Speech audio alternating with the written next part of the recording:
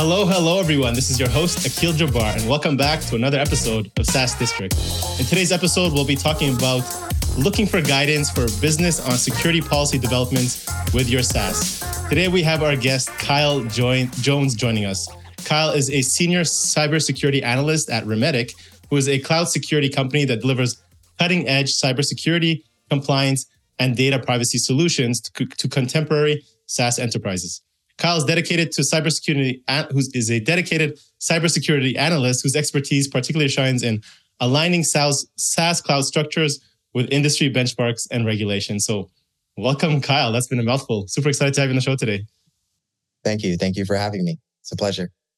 So would love to just kick it off. I mean, let's, the key topic of today's episode is really helping our SaaS founders thinking about building or implementing a cybersecurity policy and procedure. What are some things to keep in mind? What are some key considerations that startups should think about when developing their policies and procedures, or where do I begin?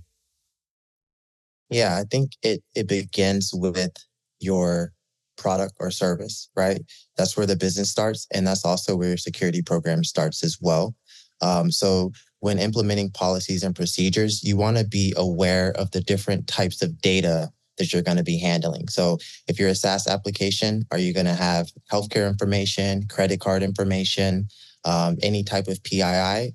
If you're a service organization and, let's say you provide like a coaching business, what type of data are you receiving? So it all starts with the types of data that you're going to be dealing with, accessing, storing, processing, and you kind of work from there. And the reason I say that is because if you're dealing with healthcare information, for example, then you have a regulatory requirement to be compliant with HIPAA.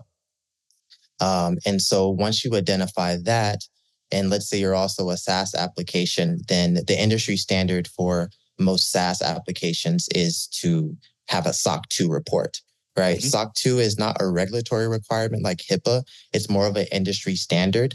But if you have PII, you're a SaaS application, these are two things that you're going to have to take in consideration, and then you go from there. And so once you identify the types of data that you're going to be handling, then you identify the regulatory requirements, you identify the industry standards, and each industry standard, each regulatory requirement has something called control families. I'm not quite sure if you're familiar with that, but essentially, every cybersecurity framework, every regulatory framework has control families. For example, one control family that you're going to see across every cybersecurity framework is access controls, right? So you have an access control family, you have human resource security control families. And so once you look at the type of data that you're dealing with and the different control families that apply to the regulatory requirements and the industry standards, then you can draft your topic-specific policies based upon those regulations and industry standards, right? And so when I say topic-specific policies, that means you're going to want to have an access control policy, right? Because each of these regulatory frameworks that you need to comply with based upon the data you're handling has an access control family, right? So you'll need an access control policy to demonstrate compliance with that. Let's say if you are dealing with PCI, then PCI has a vulnerability management control family. So you're going to want a topic-specific policy for vulnerability management. And so as far as answering your question, you always want to start with what type of data are we dealing with? And once we identify the type of data we're dealing with, we can kind of work backwards from there. So interesting. So now you've identified the data that you're looking to essentially protect, right? And then on the one side, you're trying to fulfill and make regulatory happy with your procedures and policies. But the other side is like, what are we really protecting? What is the threat here? Maybe you can share a little bit of, as a founder thinking here, what are common threats that we're really trying to, be aware of and build and protect against here that you've seen are pretty common? Yeah, that's a good question. The reason policies are important from my perspective is it's protecting us against the biggest threat that we're facing. And the biggest threat that we're facing is people, right? Not to say that we have bad people in our organizations. I believe that people are naturally good. However, if someone doesn't know that they shouldn't be doing something, then they're going to do it, right? And so the biggest threat is people. And generally, that's why policies are most important. And then other threats, right, such as network security threats. There's threat actors, there's hackers that are scanning our networks constantly to see if we have a port open that's not supposed to be open, right? And so if we have policies or if we have certain hardening standards within our policies, then that can protect against certain network security threats, certain access control threats. And so the policies themselves are designed to protect against the different threats that have been identified by our own risk assessments, but also by the risk assessments conducted by, regulators and certain industry standard people who are on boards of certain industry standards. So the policies and how they're designed by nature is designed to protect against these threats, if that makes sense. Makes perfect sense. Yeah. So, when it comes to the context of startups, right? Like we agree that this is important. We want to protect against threats. We want to set up this procedure and policy, but maybe right now, starting 2024, budgets and fundraising isn't, optimum. So maybe they're looking to balance a cybersecurity system with maybe limited resources or budgets. What do you suggest to people like that, or founders like that who are maybe facing that constraint? Or even better, is there some kind of AI application or automation that could maybe help, streamline some of this process?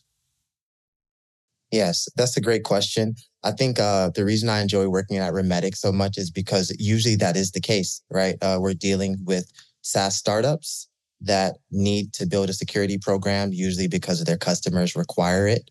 And they're also working off of a limited budget. And as a security professional, I understand that money is extremely important and you need your business to be profitable. But as far as balancing our security program, usually we start with risk.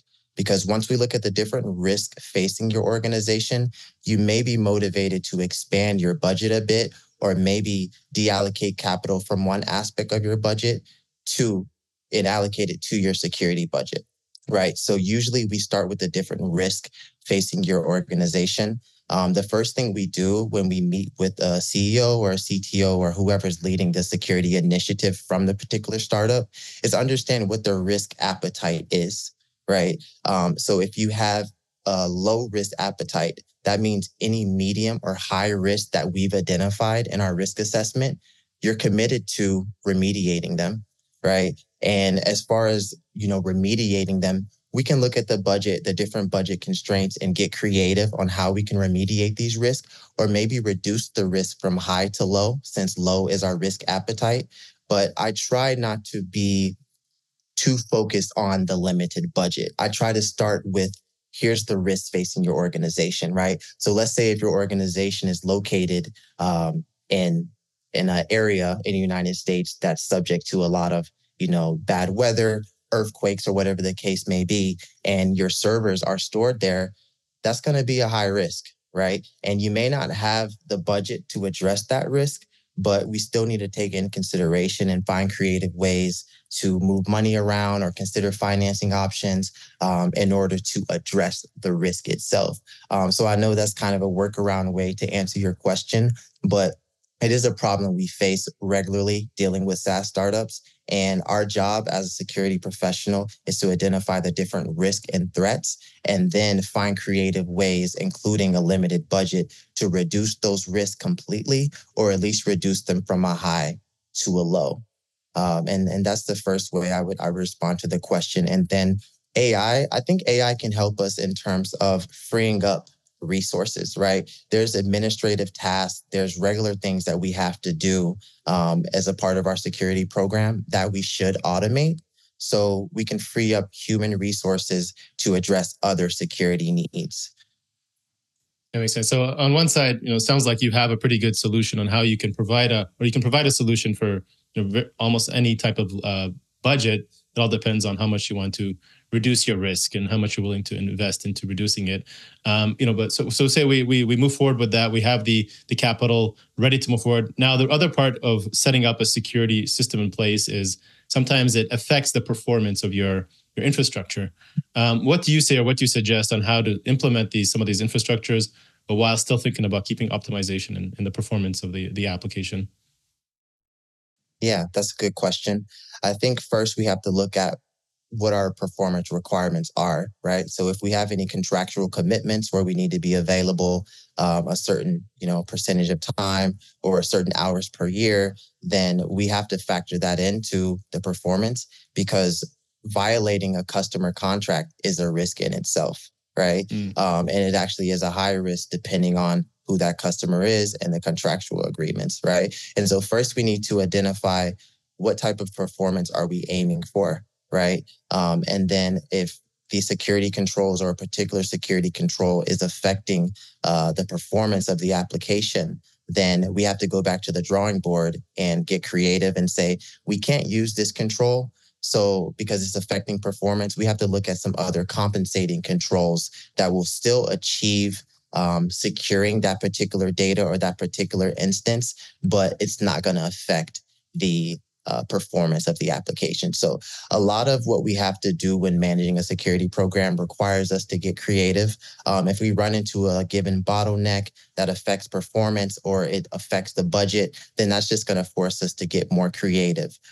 More recently, for example, one of the human resource security controls is to do background checks, right? And so our first suggestion is to use some type of background checker that's going to kind of automate the process for you as soon as you onboard a new employee. But of course, that comes at a cost, right? And so what we have to do based upon the budget is reach out to previous employers, right? That's free. I mean, we have a phone bill, but it's still a compensating control, if that makes sense. And the same applies for performance. When we implement a security control, we should implement it in the test environment first before we introduce it into the production environment and it actually affects the customers. But let's say we notice in the test environment, this is affecting our CPU, this is affecting our database functionality, then we just have to go back to the drawing board, find a compensating control, and just really get creative about our strategy. I think security is more about strategy than people realize. So having a really good strategy, really planning it, really digging in deep, and then coming up with ways to really, fit the budget, fit optimization, but still keeping, the threat under control. That makes perfect sense.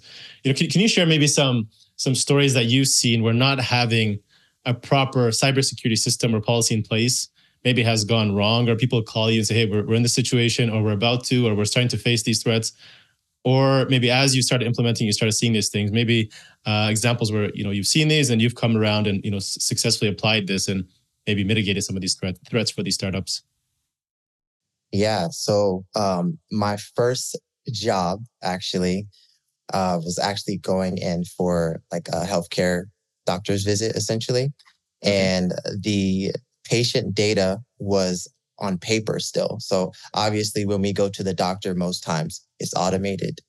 However, this particular doctor was still trusted paper, right? And so when I consider, where's this paper going after I complete it, I look around and it was just in the open. There's no locks or anything in the cabinets.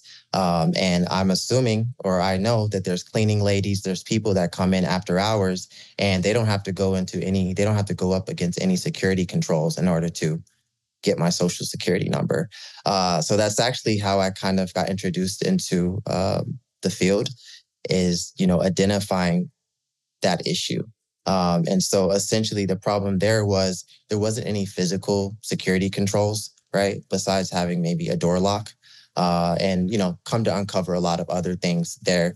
So that's one example. And it was more of a personal experience where I realized, like, we don't have the server room locked. Like, we're still filling out paper and putting our information on paper, but there's no file cabinets with locks. It's just right there. And so that's one example.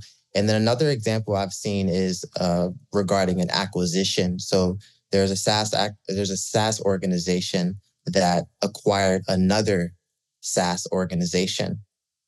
And rather than implementing their existing security controls on the acquired system, it was more, we acquired it and we have it now and we turn a blind eye to it.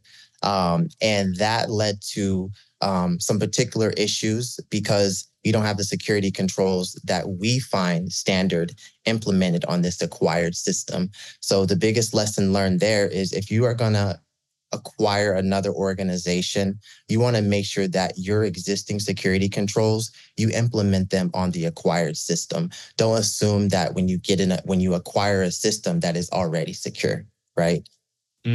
That's a good point. Yeah, you come in there thinking your system, will match up and will make things easier, but you have to balance it, right? Two different teams, different employees, different processes, so completely different world that you got to account for. It's interesting that you talk about, still, paper and pen, and that's kind of the main source of data that still floats around in the world. But that used to be the normal back then, right? And unfortunately, now we have to have all these kind of security systems in place because, it's important. It's valuable data, and a lot of people have lost, a lot of, valuable time or money because of it, right? So glad to see what you guys are doing. Curious to understand your perspective or thoughts on the AI realm. And are you guys currently using any AI or automation within your existing process or systems, or is there some opportunity that you guys see that should be built or could be built in the for this year? Yeah, I think there's a lot of opportunity to use AI. My CTO, Metin, is currently testing the things out that we can use. We currently have not leveraged AI, but it is something that we are looking into. To answer your question, there's huge opportunities. I even think there's an opportunity to, leverage AI to create policies. I'm actually also working on something behind the scenes, which will help us automate completing security questionnaires. I was actually playing around with Google Bard, which as of last week, it's Gemini now, which is confusing. I'm not quite sure. Are you familiar with Google Bard? I am, yeah. And I think, they just switched over, I think a few days ago, right? Yeah, I'm still calling it Bard. Yeah. So I'm actually working on that behind the scenes to help automate completing security questionnaires for our team. This is the first time I'm actually announcing this here. But basically, it's a huge time sink for us. And it's also a high value task at the same time. I'm not quite sure how familiar you are with third-party risk management, but oftentimes before, we can earn a customer, let's say if that customer is Apple or Google or whatever the case may be, they have a third-party risk management program that's going to review our security controls. Usually that consists of them sending over 100 question or 150 question questionnaire, and we have to complete that. And some of them are very detailed.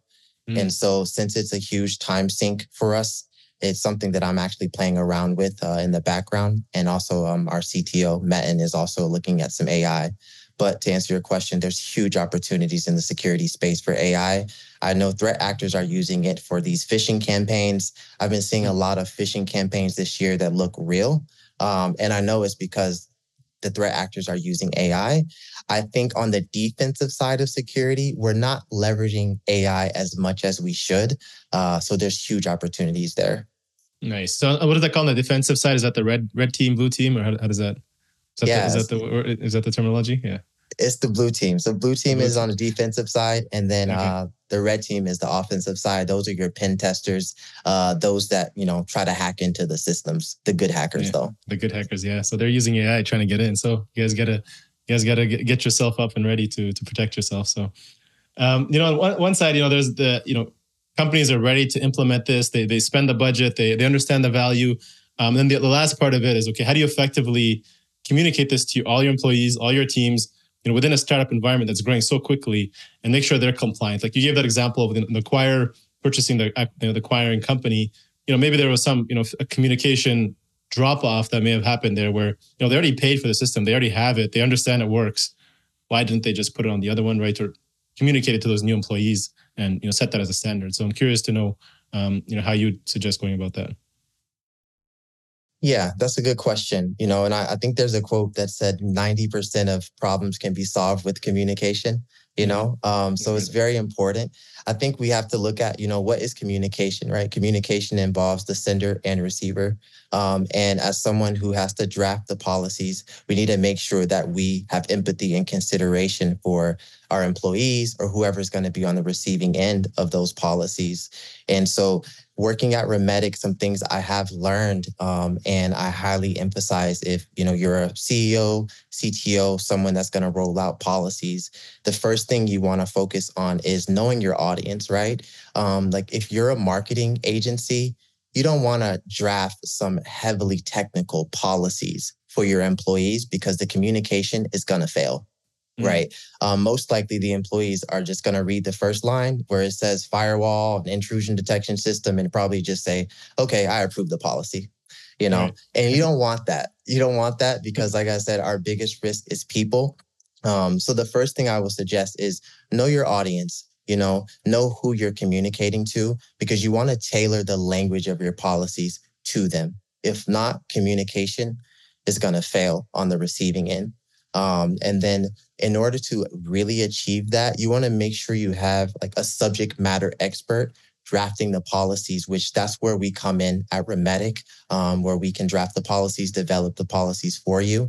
Because if you don't have a subject matter expert that understands the regulatory requirements, that understands the industry standards, that understands what your customers want, then your policies are not going to achieve what we want them to achieve.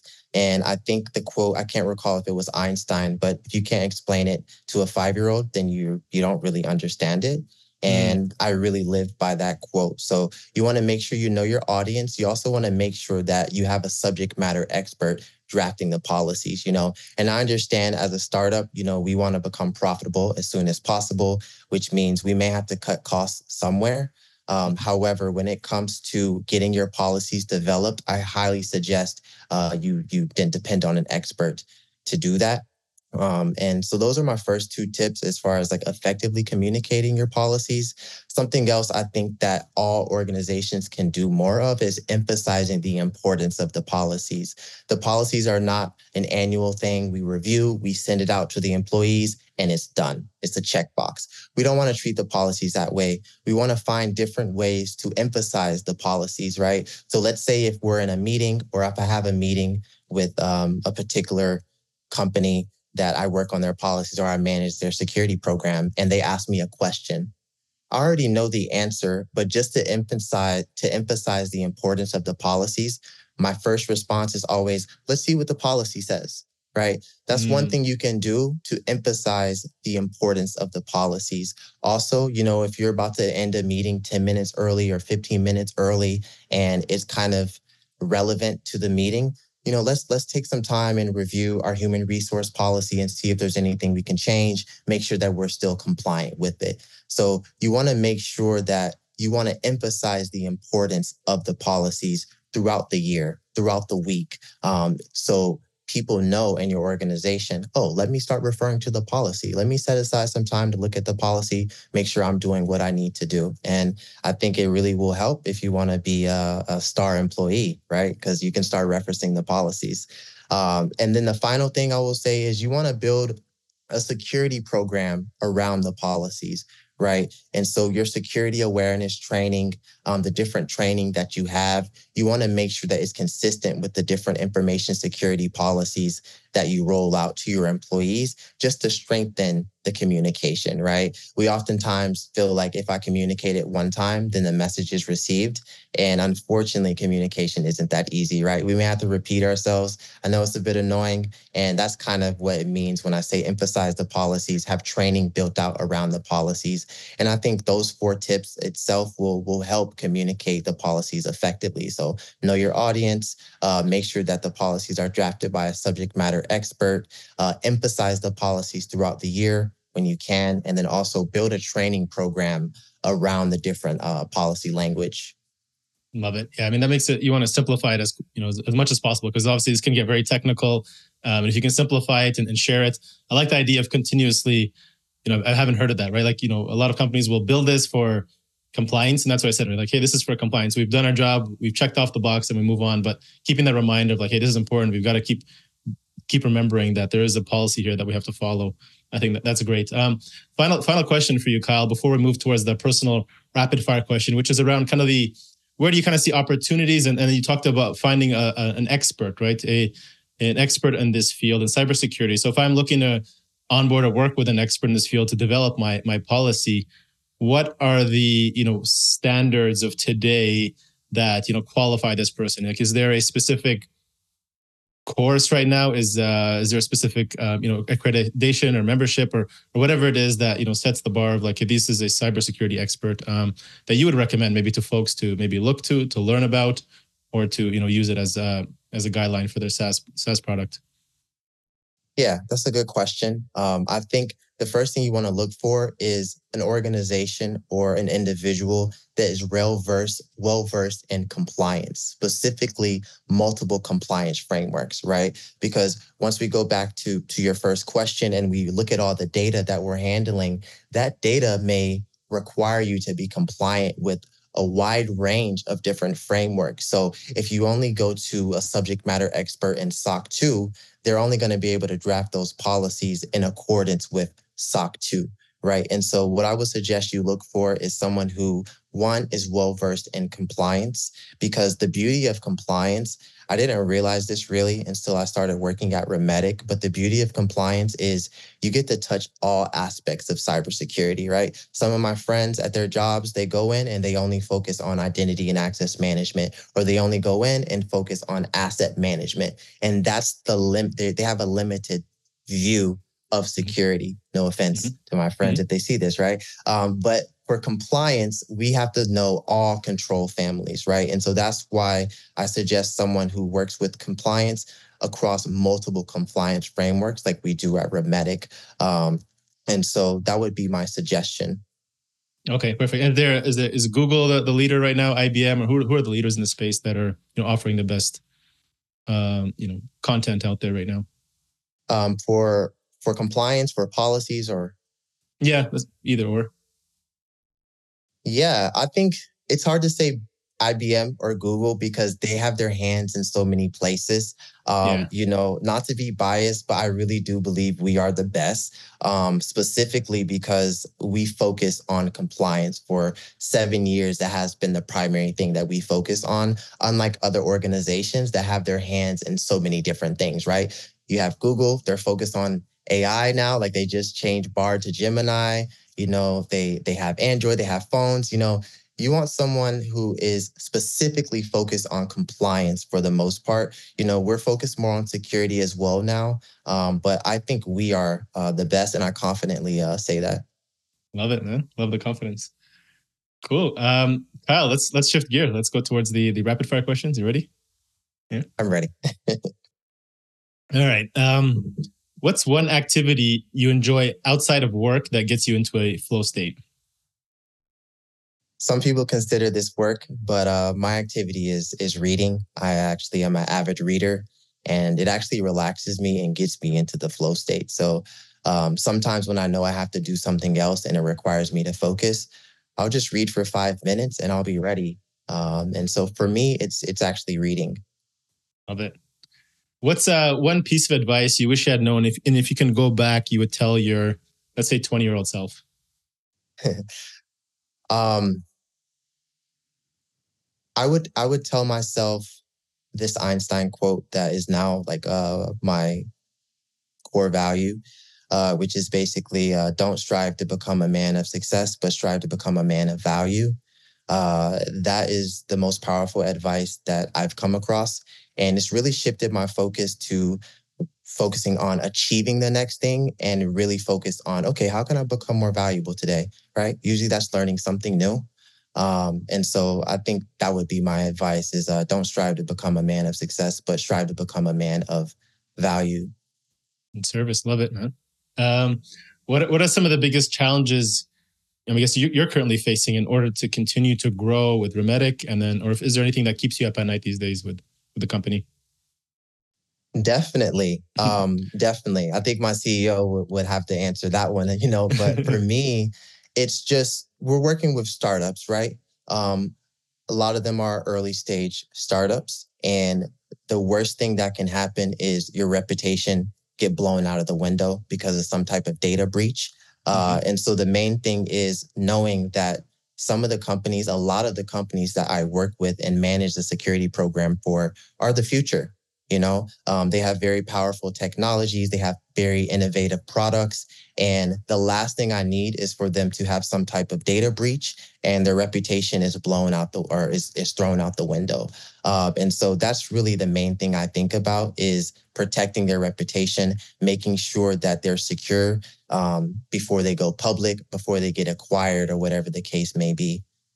Makes sense, man. Reputation is important.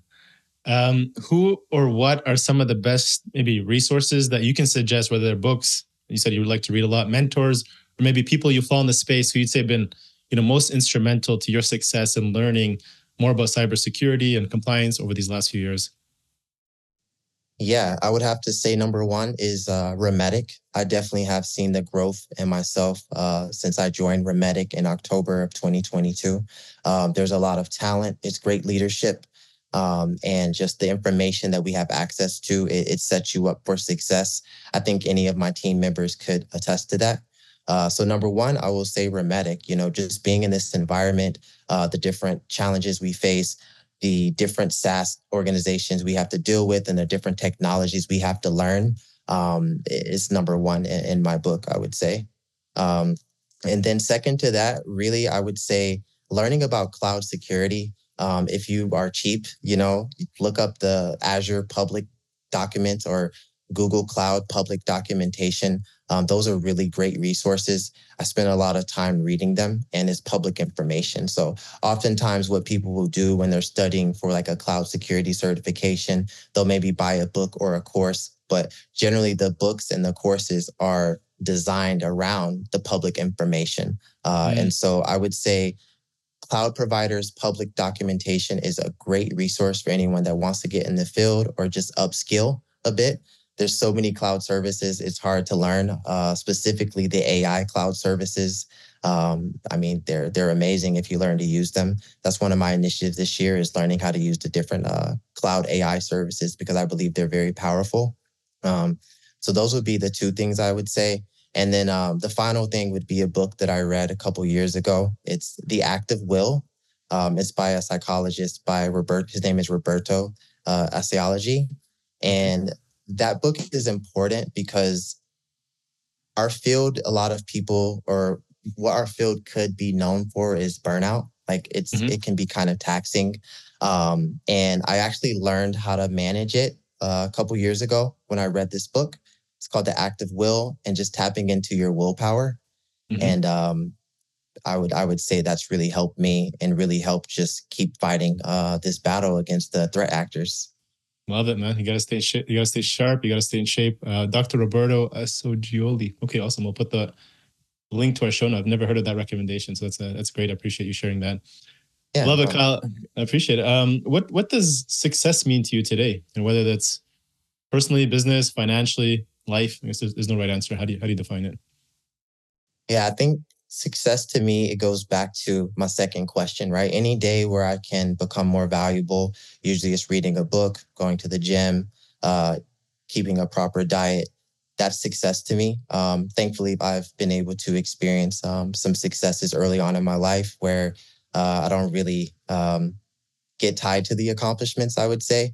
Now I just really focus on just becoming more valuable each and every day. That makes me feel good about myself.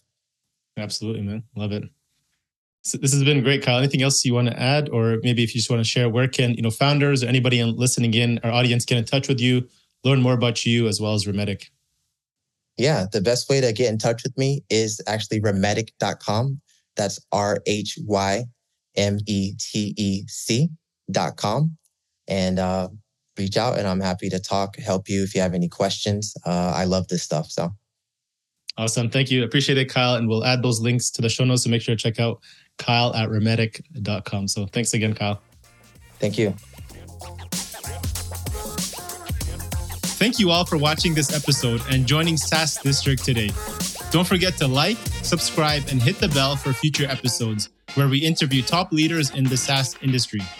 If you're a SaaS company looking to grow and unlock the true value of your business, get in touch with us at Horizon Capital, and myself or one of our consultants will provide a free assessment to help you get there and hit your goals.